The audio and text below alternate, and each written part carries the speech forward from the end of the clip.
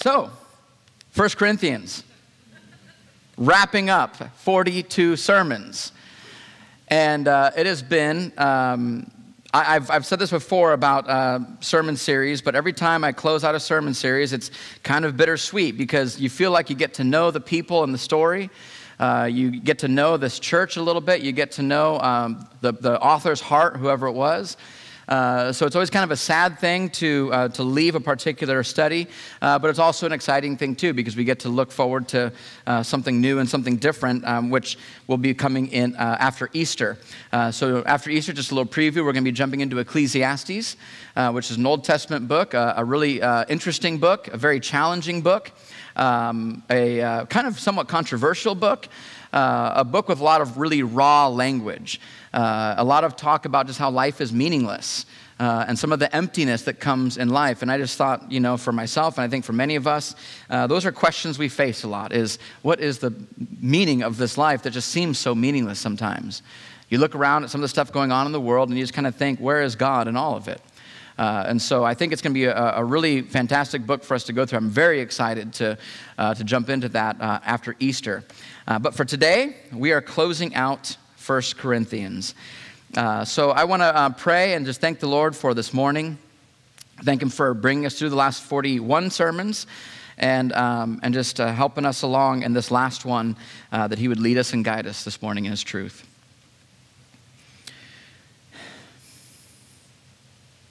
Father, I'm overwhelmed right now, and I think I'm just trying to subdue myself a little bit.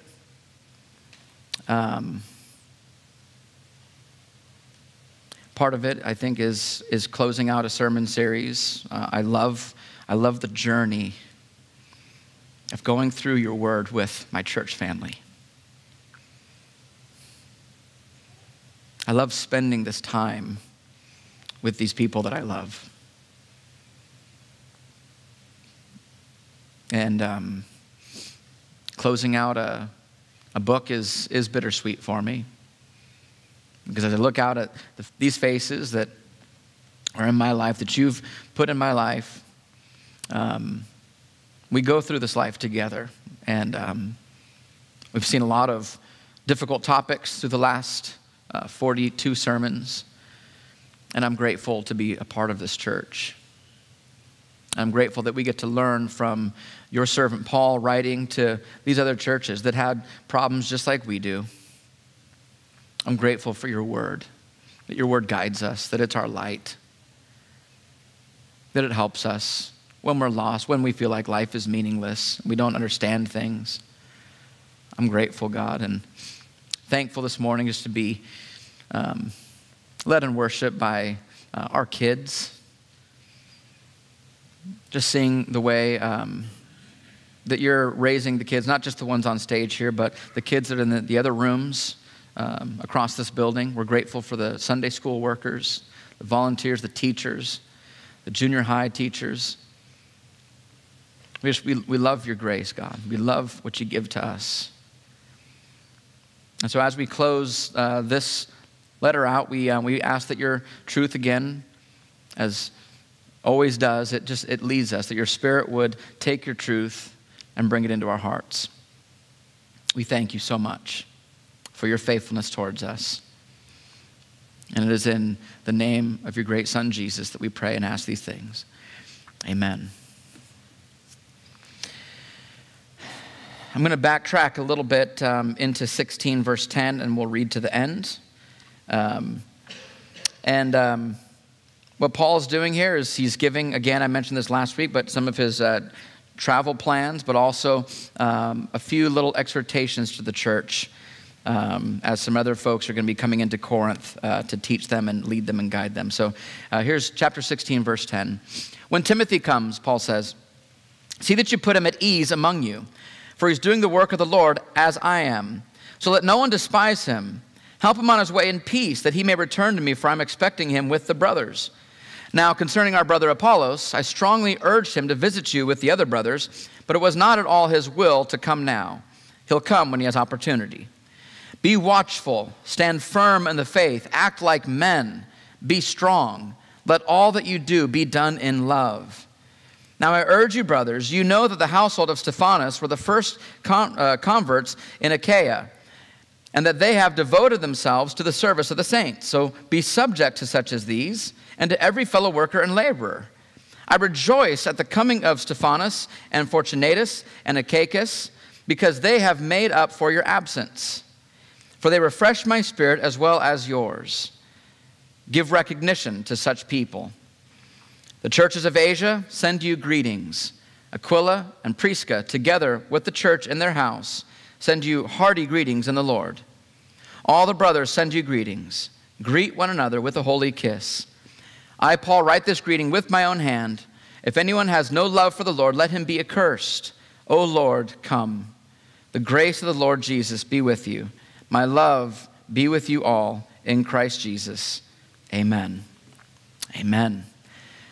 And I think you can hear some of the personal nature of Paul's close here, just even him closing out saying, my love, my love. He's not just the Lord's love, but my love be with you all. I'm writing this with my own hand. He wants God's grace to be with them. He closes this letter with this exhortation to the church, which I think is actually a very personal exhortation, though it sometimes maybe seems like kind of a little laundry list before he closes out, but I think there's a very personal aspect of this close for him.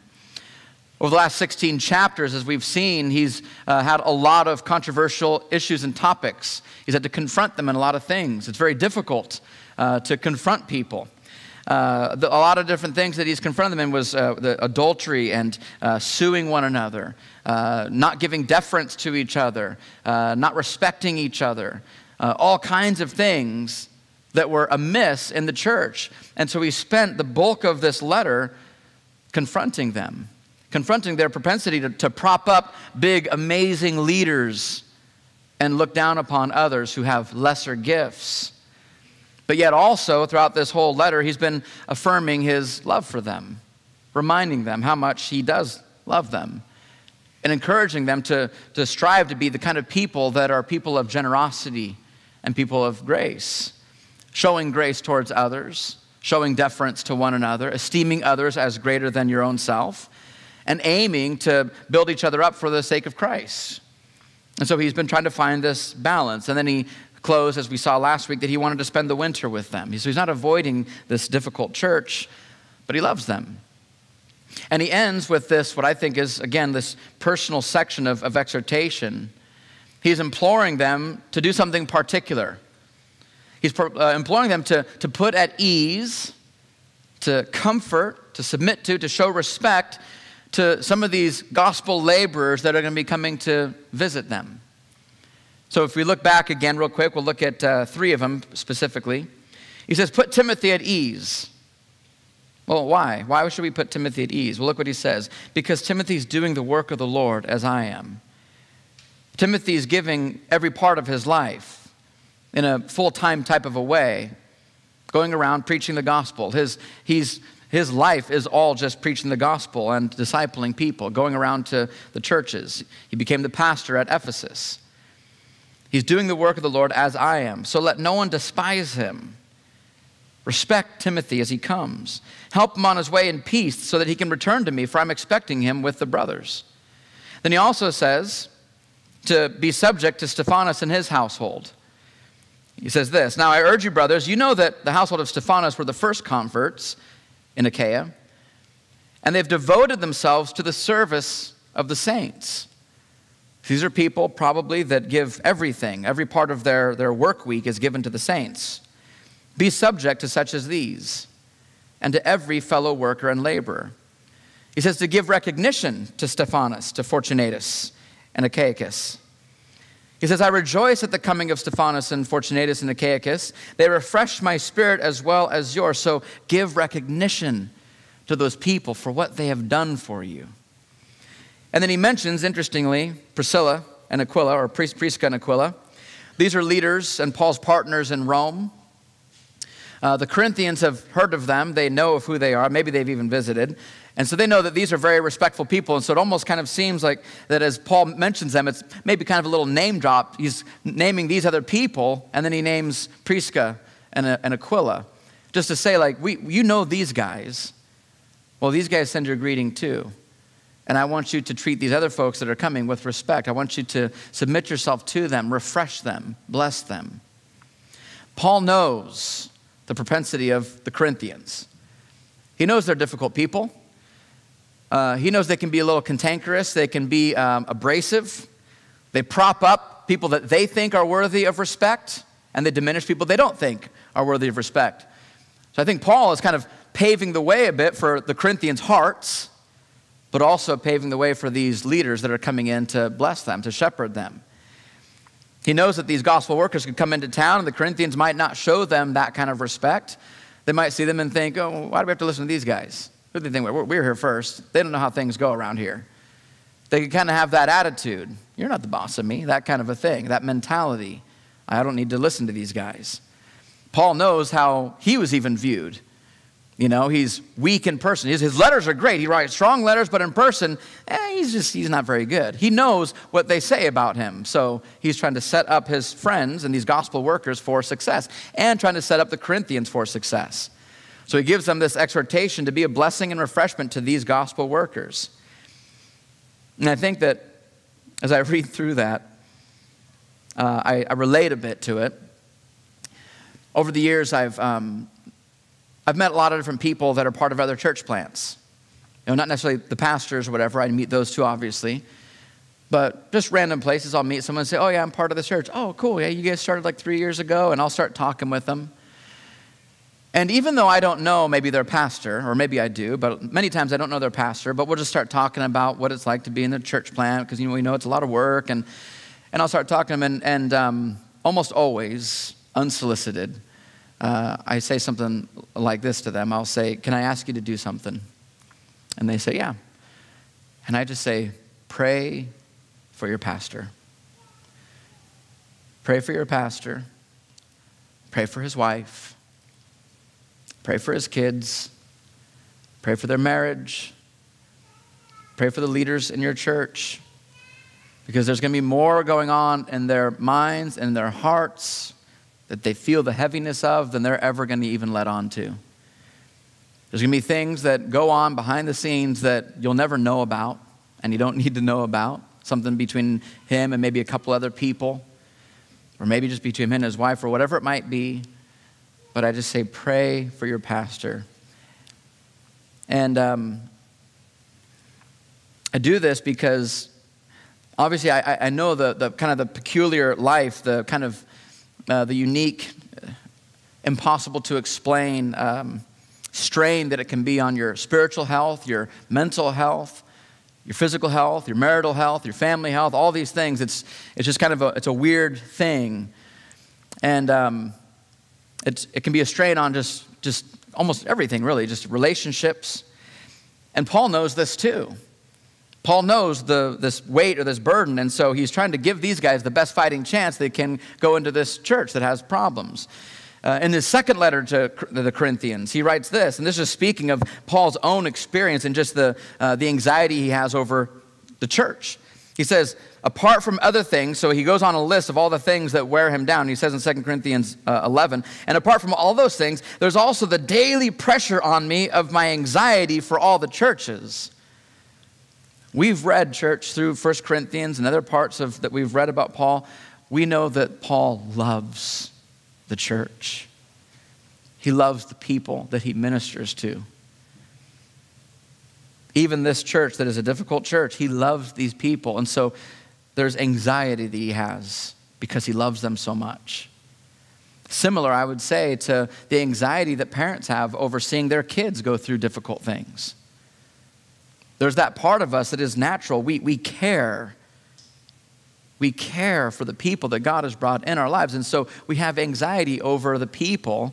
And I don't think anxiety is oftentimes it's a sinful thing, but I think there's a natural, real, and good type of pressure anxiety that we should be feeling as parents, as friends. And I believe that Paul has that similar type of daily pressure and anxiety. And so he's saying, when these guys come, I want you to try to make their job of ministering the gospel to you as easy as possible, as refreshing as possible. It's not going to be seamless. They're a church. There's sinners in that church. There's going to be problems, but he's just saying help them as much as possible because Paul knows those daily pressures. Hebrews 13:17. The author of Hebrews says this, obey your leaders and submit to them because they're keeping watch over your souls as those who will have to give an account. These leaders have to give an account to God for how they cared for people.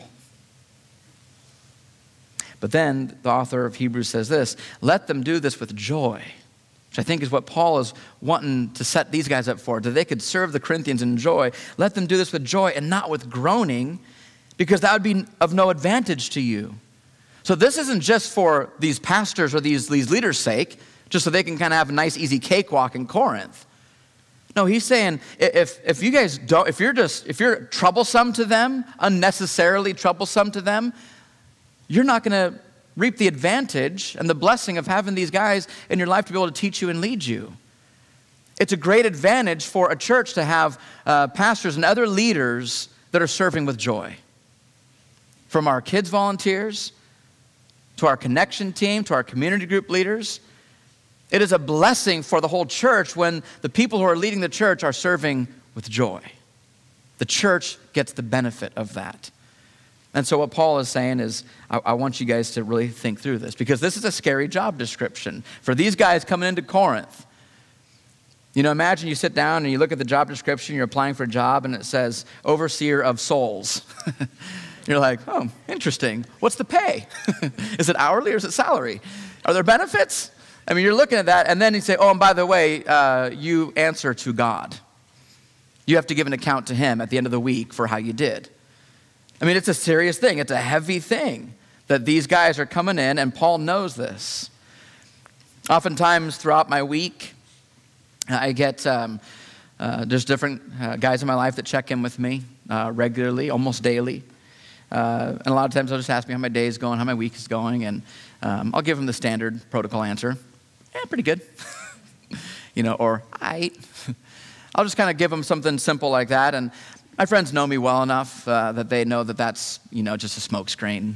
I'm never really just doing pretty good. If I say it like that, then there's something else going on. And so they're really good at just prying and digging and being nosy for the glory of God, basically, is what they do. And it's amazing because I know that they care for me. And I tell them a lot of times, I tell this to my wife too, anytime I open my mouth and I sound like I'm complaining or I'm whining, I mean, it just drives me nuts. I just want to shut my mouth, and I would rather just keep quiet and put my head down and just move forward and work through whatever trouble is going on. But gratefully, there are people in our church family and outside of our church family that don't let me get away with that. They press in. They aim to refresh. They aim to care. But other than maybe, those, my wife and those I'm close with, there's a lot that I do keep in. There's a lot that these guys going into Corinth, that Paul knows this, that there's going to be a lot of trouble. There's going to be a lot of stress, chaos that goes in. For myself, there's going to be, there's so many things that go on behind the scenes, conversations that happen at 6 a.m. over coffee or late at night, or things that are constantly ping-ponging in my brain that maybe keep me up late at night because of, as Paul says, the pressure and the daily anxiety I have over the church. Things that pain me, things that trouble me and burden me, things that I wish I could just snap my fingers and just make it change, whether it's something in myself, something I'm doing, or maybe it's something in someone's life that is breaking. And these things just go back and forth in my brain or in conversation with my wife or maybe with Eric or someone else in the church. And I know that I am no different than any other pastor on this planet. That this is kind of the job description, that God has brought people together to help one another with different varying gifts and different roles. Each one of us has a particular role in each other's life that God uses us to point each other to the gospel, to point each other to Jesus. And even as I share now, I know that this isn't just what I go through. I mean, just last week, this is actually a few weeks ago, I was spending time with a pastor. And whenever I get to hang out with other pastors, it's very refreshing for me because we learn from each other. I'm reminded when I get together with other pastors that our church is, God is blessing our church. God has blessed our church. God has given us much. And I'm refreshed when I hang out with other pastors, being reminded of how gracious God has been to us. And I'm also reminded that I'm in the same boat as all these other pastors that I might meet with. And we learn from each other. We try to refresh each other. We do a lot of consoling of one another. We're able to kind of talk through different difficult things that maybe I'm not allowed to talk about within the church, whether it's confidentiality or other things, and maybe something that's really wearing me down. I get a lot of consoling that way. And a few weeks ago, I was getting together with a friend of mine who's a pastor, and we were just going to get together just to kind of hang out, and he'd been to Rome before, so he was really kind of coming over to help me do that, and it turned into a much longer meeting where at the very end, he just said he ended up having a lot going on in his life, and he just kind of let everything out in my living room there, and afterwards, we were kind of laughing because he goes, I feel like I just had like a 2-hour counseling session right now. This was so awesome.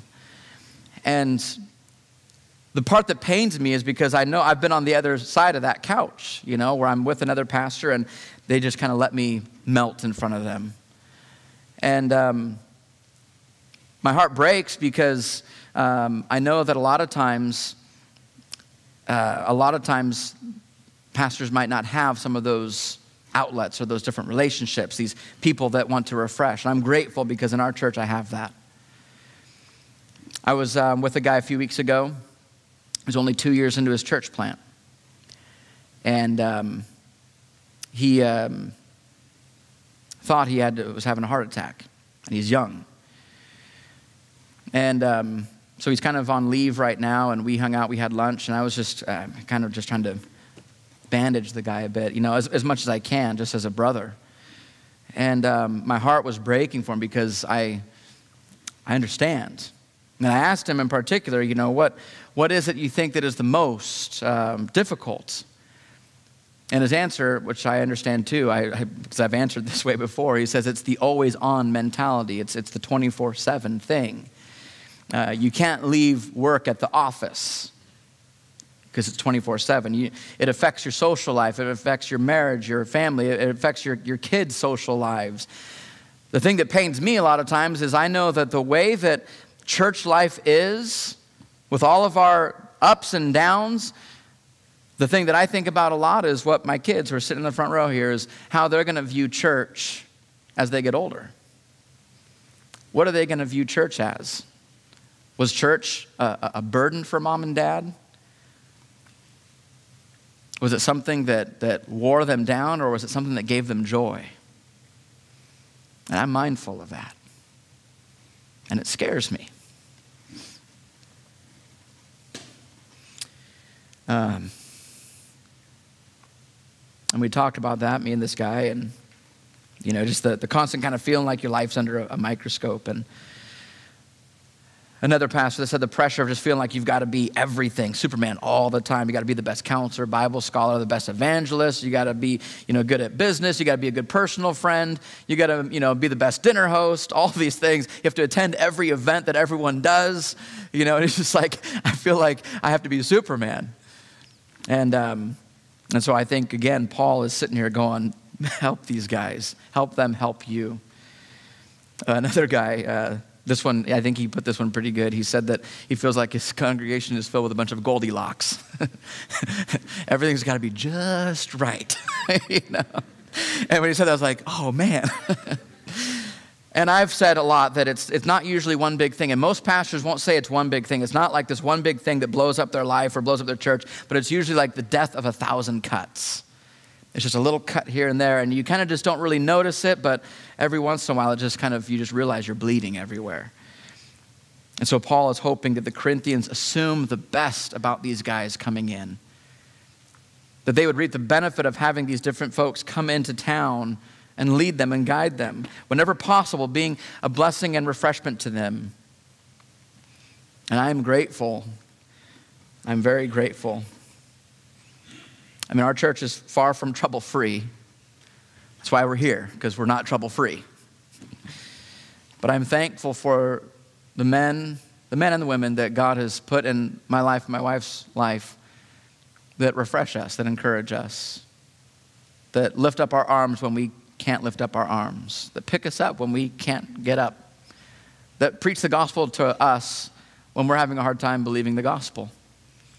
We are blessed. We're blessed to be in this church. My wife and I are blessed to be friends with you guys, brothers and sisters with you. And this doesn't mean that Paul's saying, and it doesn't mean in our church either, it doesn't mean don't go to the pastors with troubles. That's what they're there for.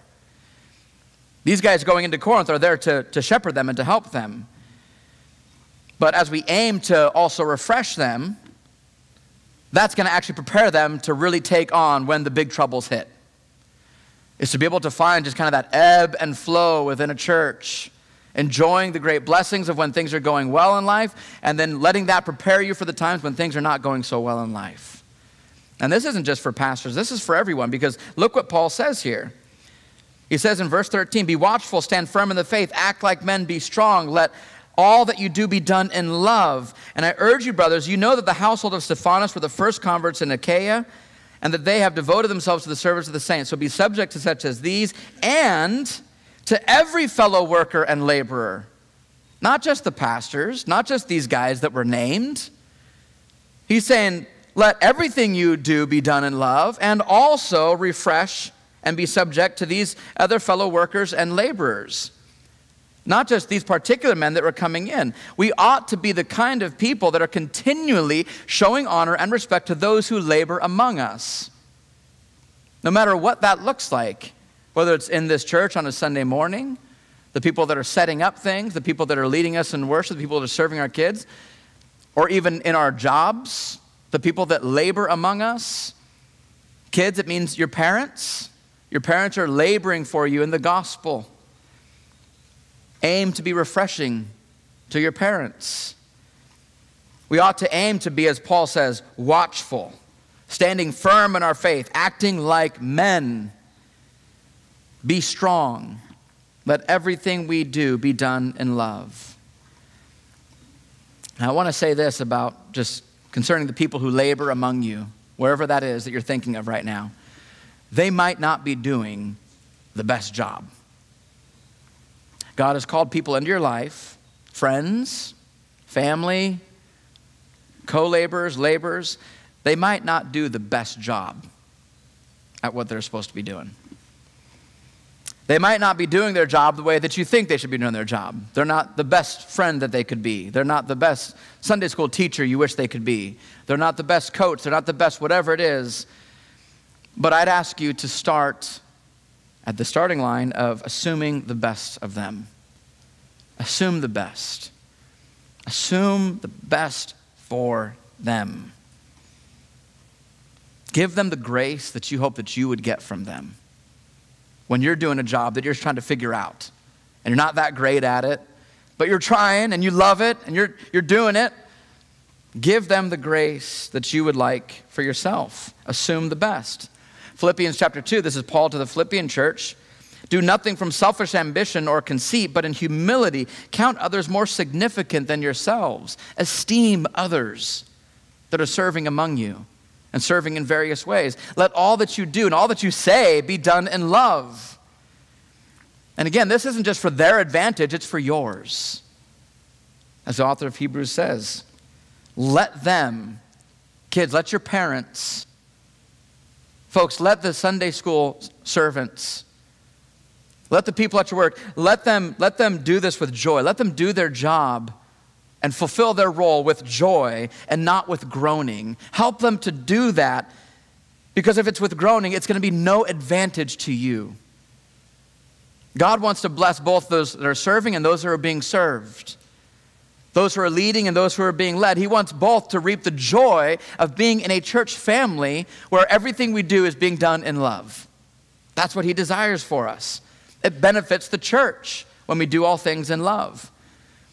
Those who labor among you don't need more unnecessary critics or thoughtless criticism.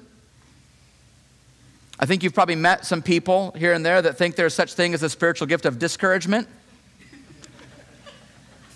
There's not. I've even looked in the book of Second Opinions. It's not there.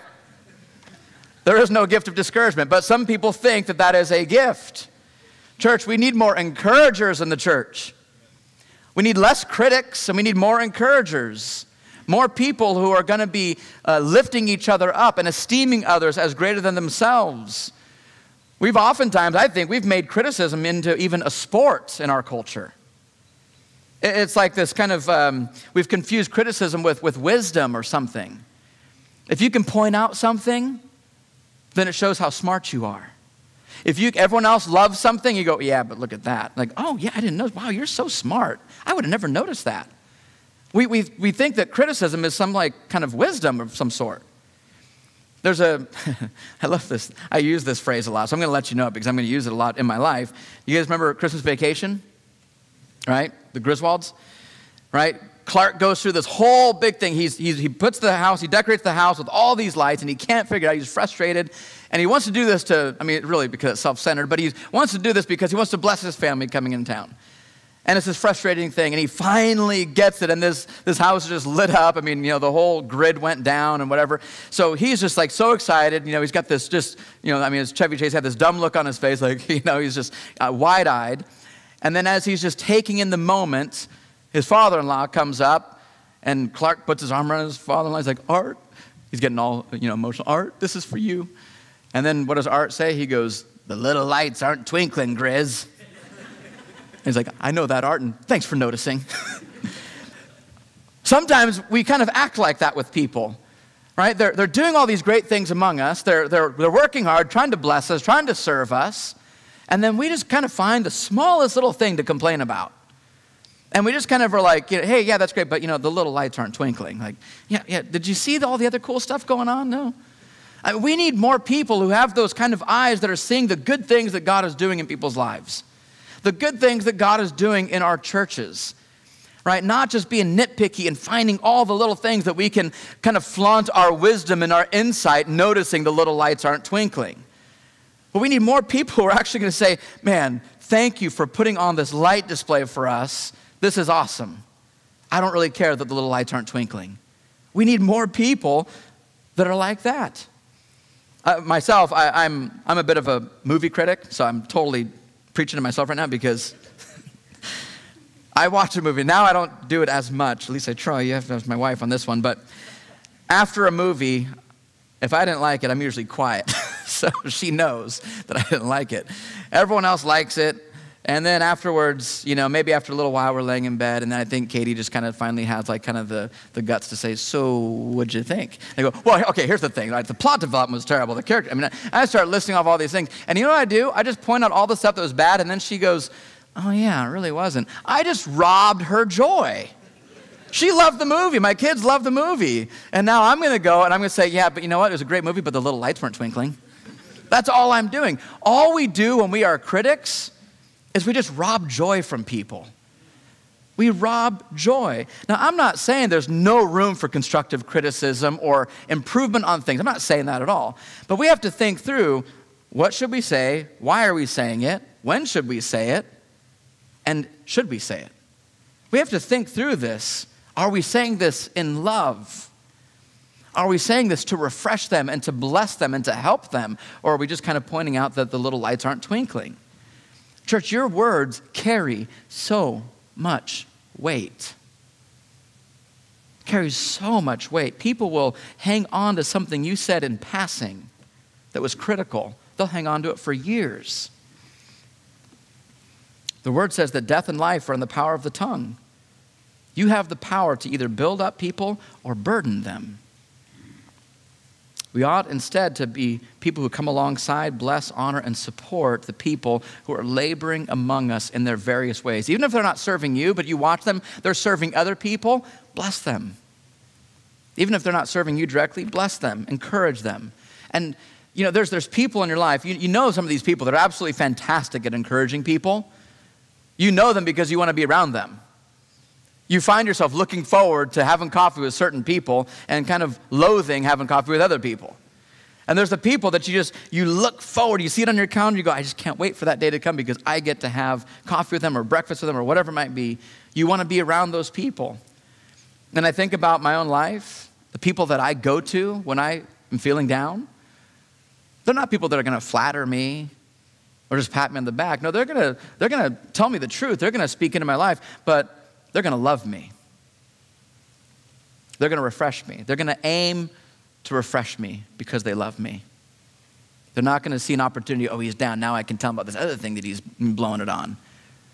Right? I go to the people that I know that they're not going to flatter me or just kind of make life easy. They're definitely not going to make the problem go away, but they're people who are going to encourage me, refresh me, and give me, kind of help get my joy back so I can get up and get after the thing that I need to get after. And we need more people like that in the church and in our lives. And I need to be that person for more people. That's what I get convicted on, is when some of these guys do this for me, I just think to myself, am I doing this for them or for others? A couple months ago, I told my boys, we were talking about what they want to be when they grow up, and not just with their jobs, but I said, when you look around the church, how do you see yourself serving in the church as you get older?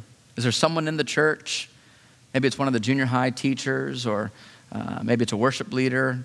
Is there some kind of role that you think would be kind of cool to be able to serve people with? And we talked through it a little bit, and at the end of the conversation, I just said to them, I said, boys, I don't really care what exactly you do to serve the church when you're older. Whether you play music or you teach or you're an usher or you work in the kids ministry, whatever you do, it doesn't matter. You lead in a community group, go to a community group, whatever.